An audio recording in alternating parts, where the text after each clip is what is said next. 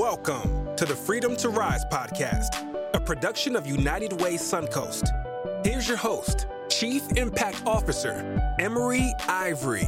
The relationship between law enforcement and the residents it strives to protect and serve continues to be complex.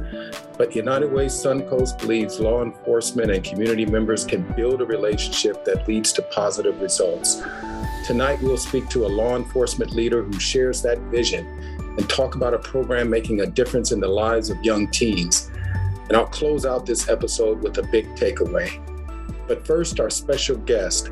He's a native of Largo, a graduate of the University of South Florida, and a man who has worked for the Clearwater Police Department for nearly 30 years.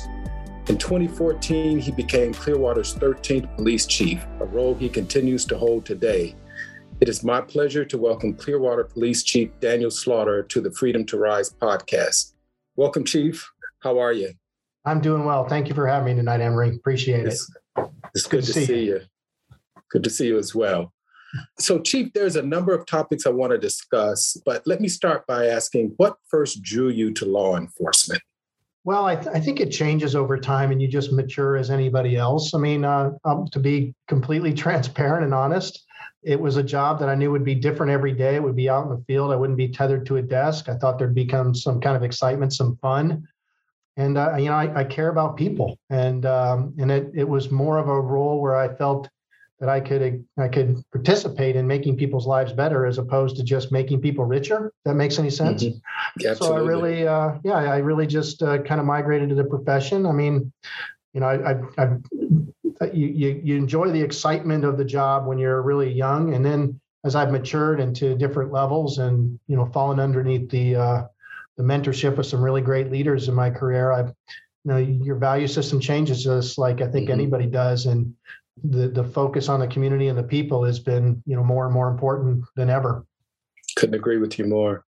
So I know the story, but can you tell the listeners about how a Clearwater police substation in the North Greenwood area became a resource center for United Way Suncoast and the opportunity to serve residents in the North Greenwood community? Yeah, absolutely. This center has been operating for over 10 years. It predates my service as chief, but it is by far the program that the Clearwater Police Department is the most proud of.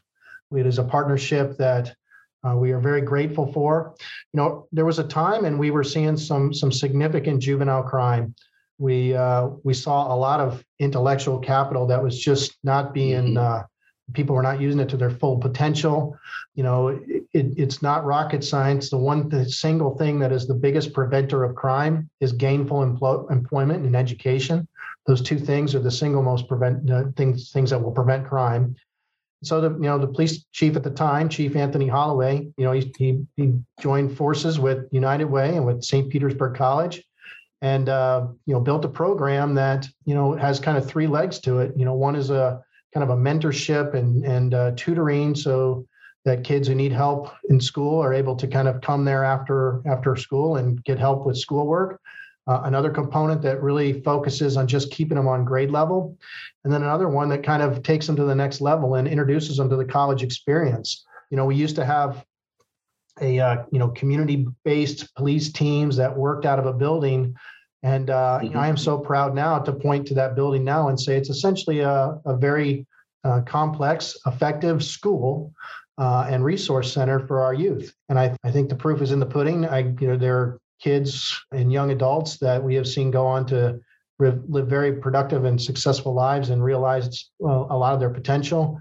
And this program couldn't make me more proud. I remember, when I first became police chief and there was a transition in leadership, I think I spoke with you very frankly about just being terrified that the program wouldn't sustain itself. Of course, with your leadership, it did. But there is no way I would let this program disappear. Yeah, I remember that conversation. And I remember thinking actually the same thing with that transition, hoping that your commitment and passion towards the program and our partnership will continue. And it certainly has. And we certainly appreciate you for that. So, Chief, as you just spoke a minute ago about Operation Graduate and the work that we do out of the Resource Center, I know you're a big supporter of that program and the collaborative effort involving United Way Suncoast and in your department. And in fact, I think you have one of our Operation Graduate students working for you. So what is it that you feel when you witness these youth graduating and turning their lives around? I think it's kind of probably the same joy and happiness that a proud parent sees. Javante Scott, who you just referenced, works in our police department. He's still actively going to college, but went through the program, received a scholarship, and is still furthering his education. And I see potential for him to be a leader in this police department in whatever role he decides to be. There's just name after name I could share. I mean, Sophia McCrae, I saw her start out at the mentorship programs and work up into the college preparatory program, and then see her graduate from University of Florida. Another success story or very proud moment is a Jasmine Pollock. I remember, as they go through the college preparatory program, they have this piece where they're at the end of the program supposed to kind of talk about what they've learned, how they're going to use it to make themselves work on their future, and even talk about their career aspirations. And Jasmine Pollock is talking about going and being a radio broadcaster for sports. She was a big softball fan, and sure enough, we get a video of her doing some radio about NBA basketball, and you see them really just experience the things that they enjoy doing, that they love doing, and they pick a career that they're passionate about, and it just makes it all worth it, and the difference between sometimes in some of these neighborhoods between going down a negative path or a very productive path is about who steps in front of you. And of course, you, Emery, and Paula Kay, are the person who coordinates the program for United Way with us at the station. She's getting people on the right path, and the work that United Way is doing is very, very much appreciated. Yeah, thank you. Also, I guess in addition to Operation Graduate, Clearwater Police Department is also actively involved with Clearwater for Youth, which is a nonprofit that seeks to build character through sports and the arts. And you actually have officers reading to young kids through an effort with the Early Learning Coalition of Pinellas County. Why do you place so much importance on creating these community connections and partnerships? Yeah, for me, I always see the value in education. Number one, they're learning to learn is the just going to open so many doors for people. So when it comes to say the reading program with the Early Learning Coalition, my wife's a preschool teacher, and before I was chief, we lived up in Pasco, and we would go out to lunch, and she would see these kids, that she had in her class 10 years ago, and they would come up, Miss Holly, Miss Holly, Miss Holly, and they just loved that relationship she built with them. And I remember thinking as I became a police chief that, that's the kind of relationship I want the officers to have with kids as well. I want them running up and saying, Officer Dan, and having that kind of, friendship where you get to watch them grow up and be successful. Of course, the importance of the Early Learning Coalition partnership also is to, just encourage people to read and to kind of at an early age, kind of embrace reading as something fun to do so that they can continue to use that to open up the doors. Clearwater for Youth, much like our investment in education, it's, we want people to have kids to have fun too, but the adage is, if you keep them busy during the day, they'll sleep well at night and not get in trouble. And so much in extracurricular activities with Clearwater for Youth, it's mostly sports, but there's also arts programs too. The concept is, you're going to learn to work hard, you're going to learn to practice, you're going to learn to either perform or to participate as a team. And all of those things build great partnerships or great character traits that I think help people become very successful. So we're big in, or I'm big into focusing on investing in education and those opportunities where kids can just learn to develop good character and responsibility, and then sit back and watch what a wonderful job they're going to do in the world. That's great. So you have really then set a culture within the police department for your officers to get more involved in the community and work directly with youth and residents. What have they shared with you about their experience in working with kids and youth? Yeah, they're they have, as I kind of used the example earlier, proud parent. They have all of those same kind of feelings that I have. Now, I don't want to take responsibility for the culture. This is a culture that's been in this organization for many, many decades, and this organization built me. So I am a product of the organization, not the other way around. But we had another student that received a scholarship this year, and it was a kid who's had a really, really rough life. Mom passed away at a young age because of some medical issues. She had been recently married, but the stepdad didn't really have much of a connection to the kid because they weren't married very long. Kind of ended up in a space where he just really didn't have a great home, and ended up eventually with a grandmother who did as best as she could, but she was very old, and an officer took this kid under his wing at a very early age when he was playing football and education, and he stumbled along the way. But so not only was I proud of how the officer kind of mentored the child or the young adult, but also that when the kid stumbled, we didn't just wash our hands of the kid either. This person, this officer, who was a sergeant, since retired, but he never gave up on the kid. And I think that sometimes we got to fight the urge as a community, maybe as a police department too, to just kind of like, oh, that guy got in trouble, let's wash our hands of him. Those are probably the ones that we probably need to get our hands dirty with and stay connected and continue to give them the support. So there's countless examples. Another officer, Sergeant Michelle Mahoney, she's taken ownership of a couple kids that have had some, again, really difficult lives, and helped steer them in new directions. And it's just wonderful to see. I mean, it's hard to talk about because you don't know how much laundry you want to air with some of these kids, because they really have seen some bad times. But this one child that Sergeant Mahoney had kind of mentored, she mother had a severe drug addiction, and she at the age of 15 is trying to raise two kids by herself. That's not a burden that should ever necessarily be on a 15-year-old, but supporting her while she's trying to do it and helping her take care of herself and kind of better herself and not let her future be, mortgaged for the whole thing. I mean, that was important to this officer, and couldn't be more proud of him. Several people just really rise up the occasion. We make sure that we have our officers making regular visits at Operation Graduate so that they have an opportunity to kind of mentor and some, be a male role model for some that may need that may be lacking, and also just having fun so that they have a relationship with the officers that is not just this, enforcement environment all the time. The more I like to say that, people don't generally trust police departments, and I don't think they ever really trust government, period. People do trust people.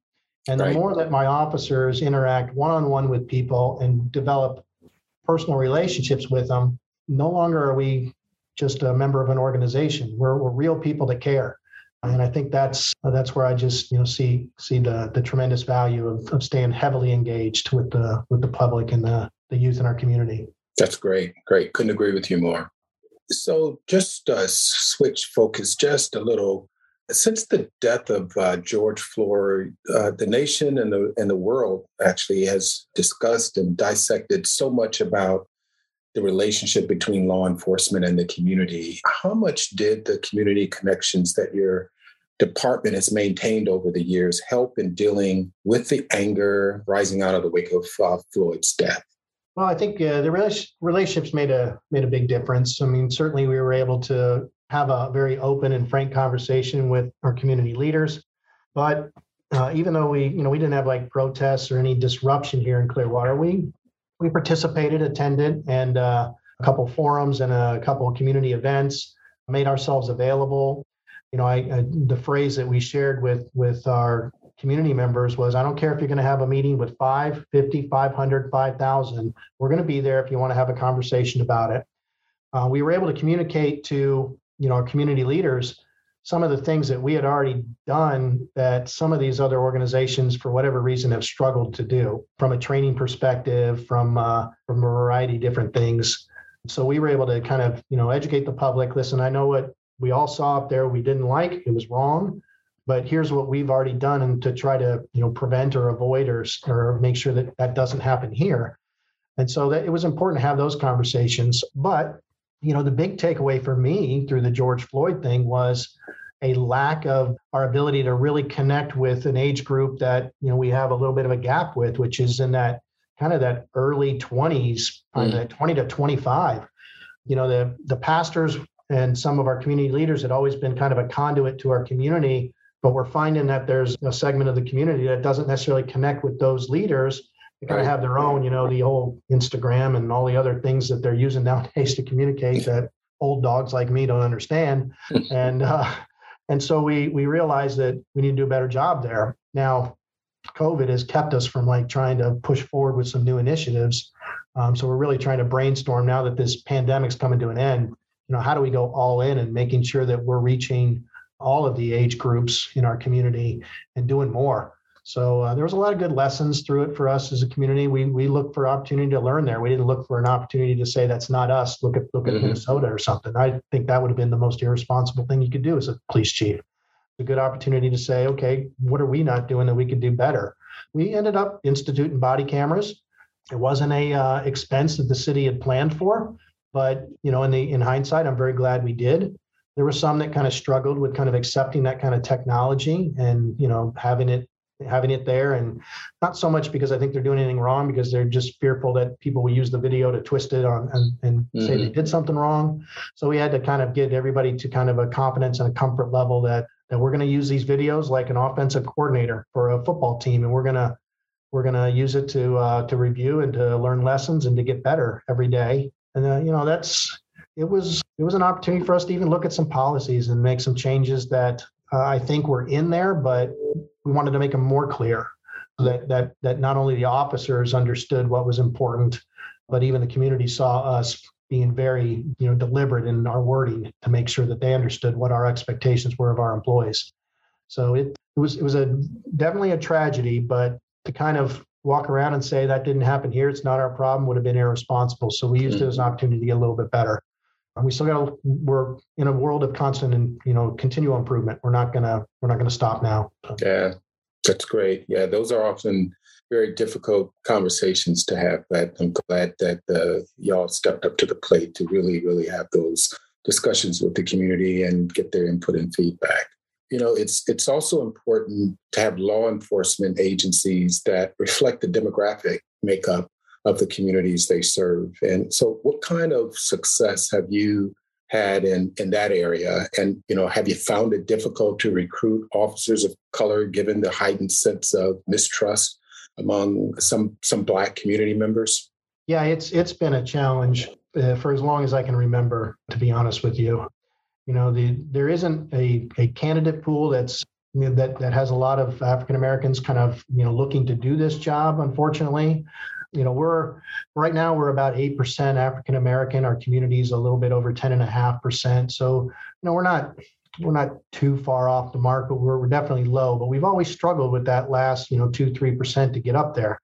We've tried a couple initiatives and been, quite honestly, unsuccessful. We tried to recruit at certain locations where, like, say, schools or colleges that, had a larger African-American body. We tried to work in the community. Even if you remember back, Emery, when we had when Operation Graduate first started, we had the AmeriCorps program. We always kind of tried to use that AmeriCorps program as kind of a pipeline to bring in some local kids that, that might want to just kind of get comfortable with the job and learn it and kind of even give them an advantage because they'd be familiar with the organization. And that helped a little bit. I mean, we have a police aid program now that's designed to do the same thing. We still just struggle to get interest, and it's a challenge. Even I've seen on the body cameras, sometimes the African-American, a portion of the African-American community can be very, very hard on an African-American officer. And, they sometimes take a little more abuse than some other people when they're dealing with, with certain elements of the population. So it's a stigma that you don't want to do this job, that I think is, not correct. I mean, I think this is a great opportunity for someone to work in their community and make it a better place. Certainly, I think the benefits are very competitive. We don't have the answer for this one yet. Tried to encourage, to even, focus more through the SRO programs, the school resource officer programs, to kind of steer people that may be trying to decide what career they want, that let them see that this is a good opportunity. But it's difficult. It's a difficult recruiting environment. And I hear it from, police chiefs across the whole United States. Clearwater's not unique. It's a challenge. But I can tell you that if there's anybody listening to this podcast that wants a job in law enforcement, certainly reach out to me. I'll get you connected to our recruiter, and we can chart a path to make them a person that can, be an instrument of change. Well, thanks. Well, if this podcast can help recruit a couple of offers for you, then it will have been very, very well worth our time. So, Chief, one last question. We've talked a lot about the importance of community in the work that you do. And more broadly speaking, it remains critical in the work all law enforcement agencies. And as we close out, let me ask, how hopeful are you about that relationship getting better as we move into what appears to be a new era for law enforcement? Well, yeah, I mean, it's tough to say. I like to try to always be optimistic, but we've seen America kind of with this very polarized view of things lately. And maybe that's okay if we're going to question a lot of stuff and do it in a civil way. I don't necessarily always think that's a bad thing, but I'm always optimistic that this profession is going to find a way to make it better. And, if you're a true believer in community policing and really embrace the philosophy of community policing, well, then the community is really going to decide what their police force is doing and what they are involved with and what they prioritize and what they feel is important. And that may be sometimes difficult for an organization like mine. We may have a trouble accepting what that may be. For a crazy example, there's been kind of a migration towards kind of decriminalizing marijuana, or at least desensitized to the need for it to be illegal or enforced.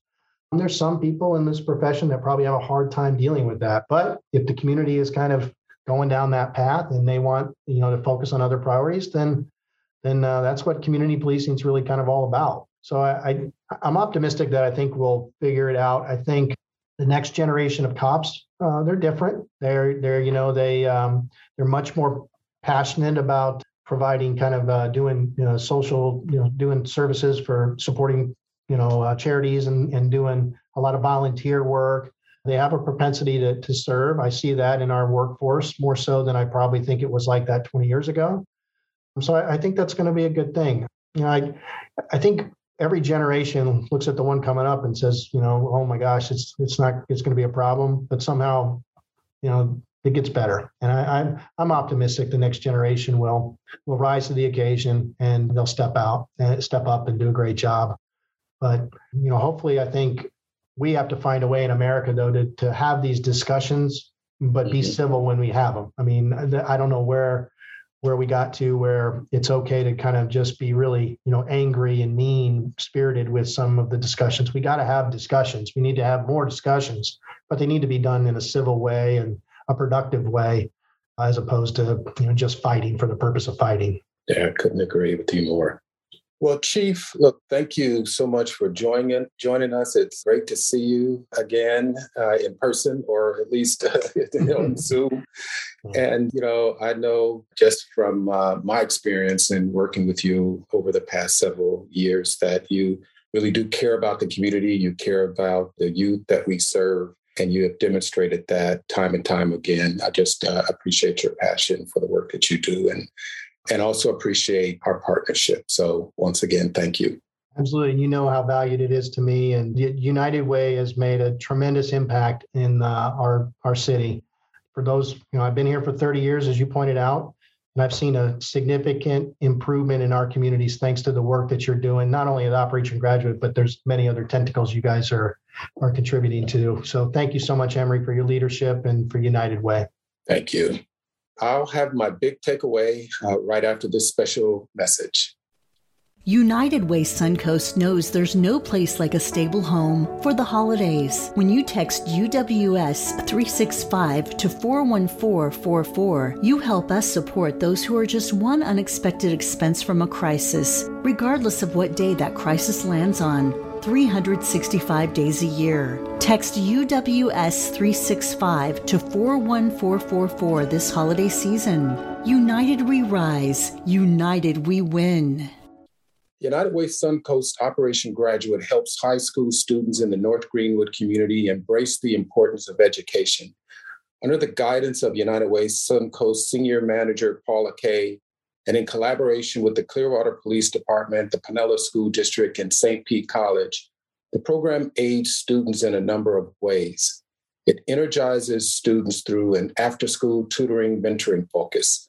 The Summer Bridge program aids with credit recovery for students who have fallen behind, and its college dual enrollment program elevates those who possess higher education goals. But what it does most is provide students with opportunity and a reason to hope. William Faulkner once said, "You cannot swim for new horizons until you have the courage to lose sight of the shore." Operation Graduate not only fosters that courage, it helps remove barriers so that these youth can realize their potential. Some of the students have never visited a college campus before they join Operation Graduate. Some may have never seen a fellow family member earn a higher education degree. But in its 10 years, the program has helped students blaze paths to college, technical schools, and successful careers. How do you nurture a belief in yourself and a confidence that allows you to pursue your dreams and life goals? You provide the tools and the opportunity to turn that desire into a reality. For the students who have spent at least 2 years in Operation Graduate, 100% have graduated from high school on time. And that's hope and opportunity personified. And that's a hope we want to see become contagious. We couldn't be more pleased with those students, the work of our community development team members, and the collaborative nature of Operation Graduate. It's just one more reason we always say, united we rise, united we win. Thank you.